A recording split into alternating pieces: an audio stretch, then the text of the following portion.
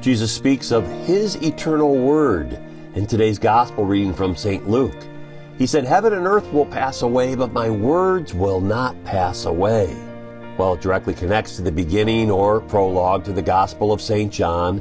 Jesus proclaims that He is the eternal Word, and that His existence as the Holy Word of God is one and the same as His human and divine existence on earth, and His heavenly existence as the second person of the Most Holy Trinity. The words of Jesus are immortal and will remain forever. It is this eternal Word on which the network of EWTN was founded, the network of which AM 1260 The Rock is a proud affiliate. What is not well known is why Mother Angelica named her fledgling television station EWTN. The initials stand for the Eternal Word Television Network, and the name was decided in response to a miniseries broadcast by CBS in 1978.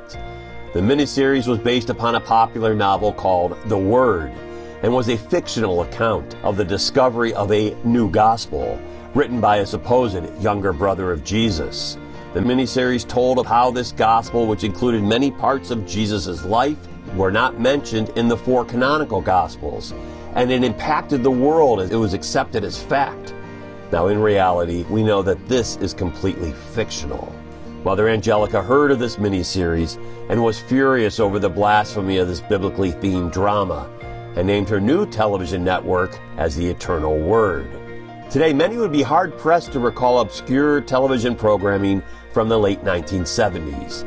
However, the Word of Jesus remains just as relevant today as it has been for over 2,000 years.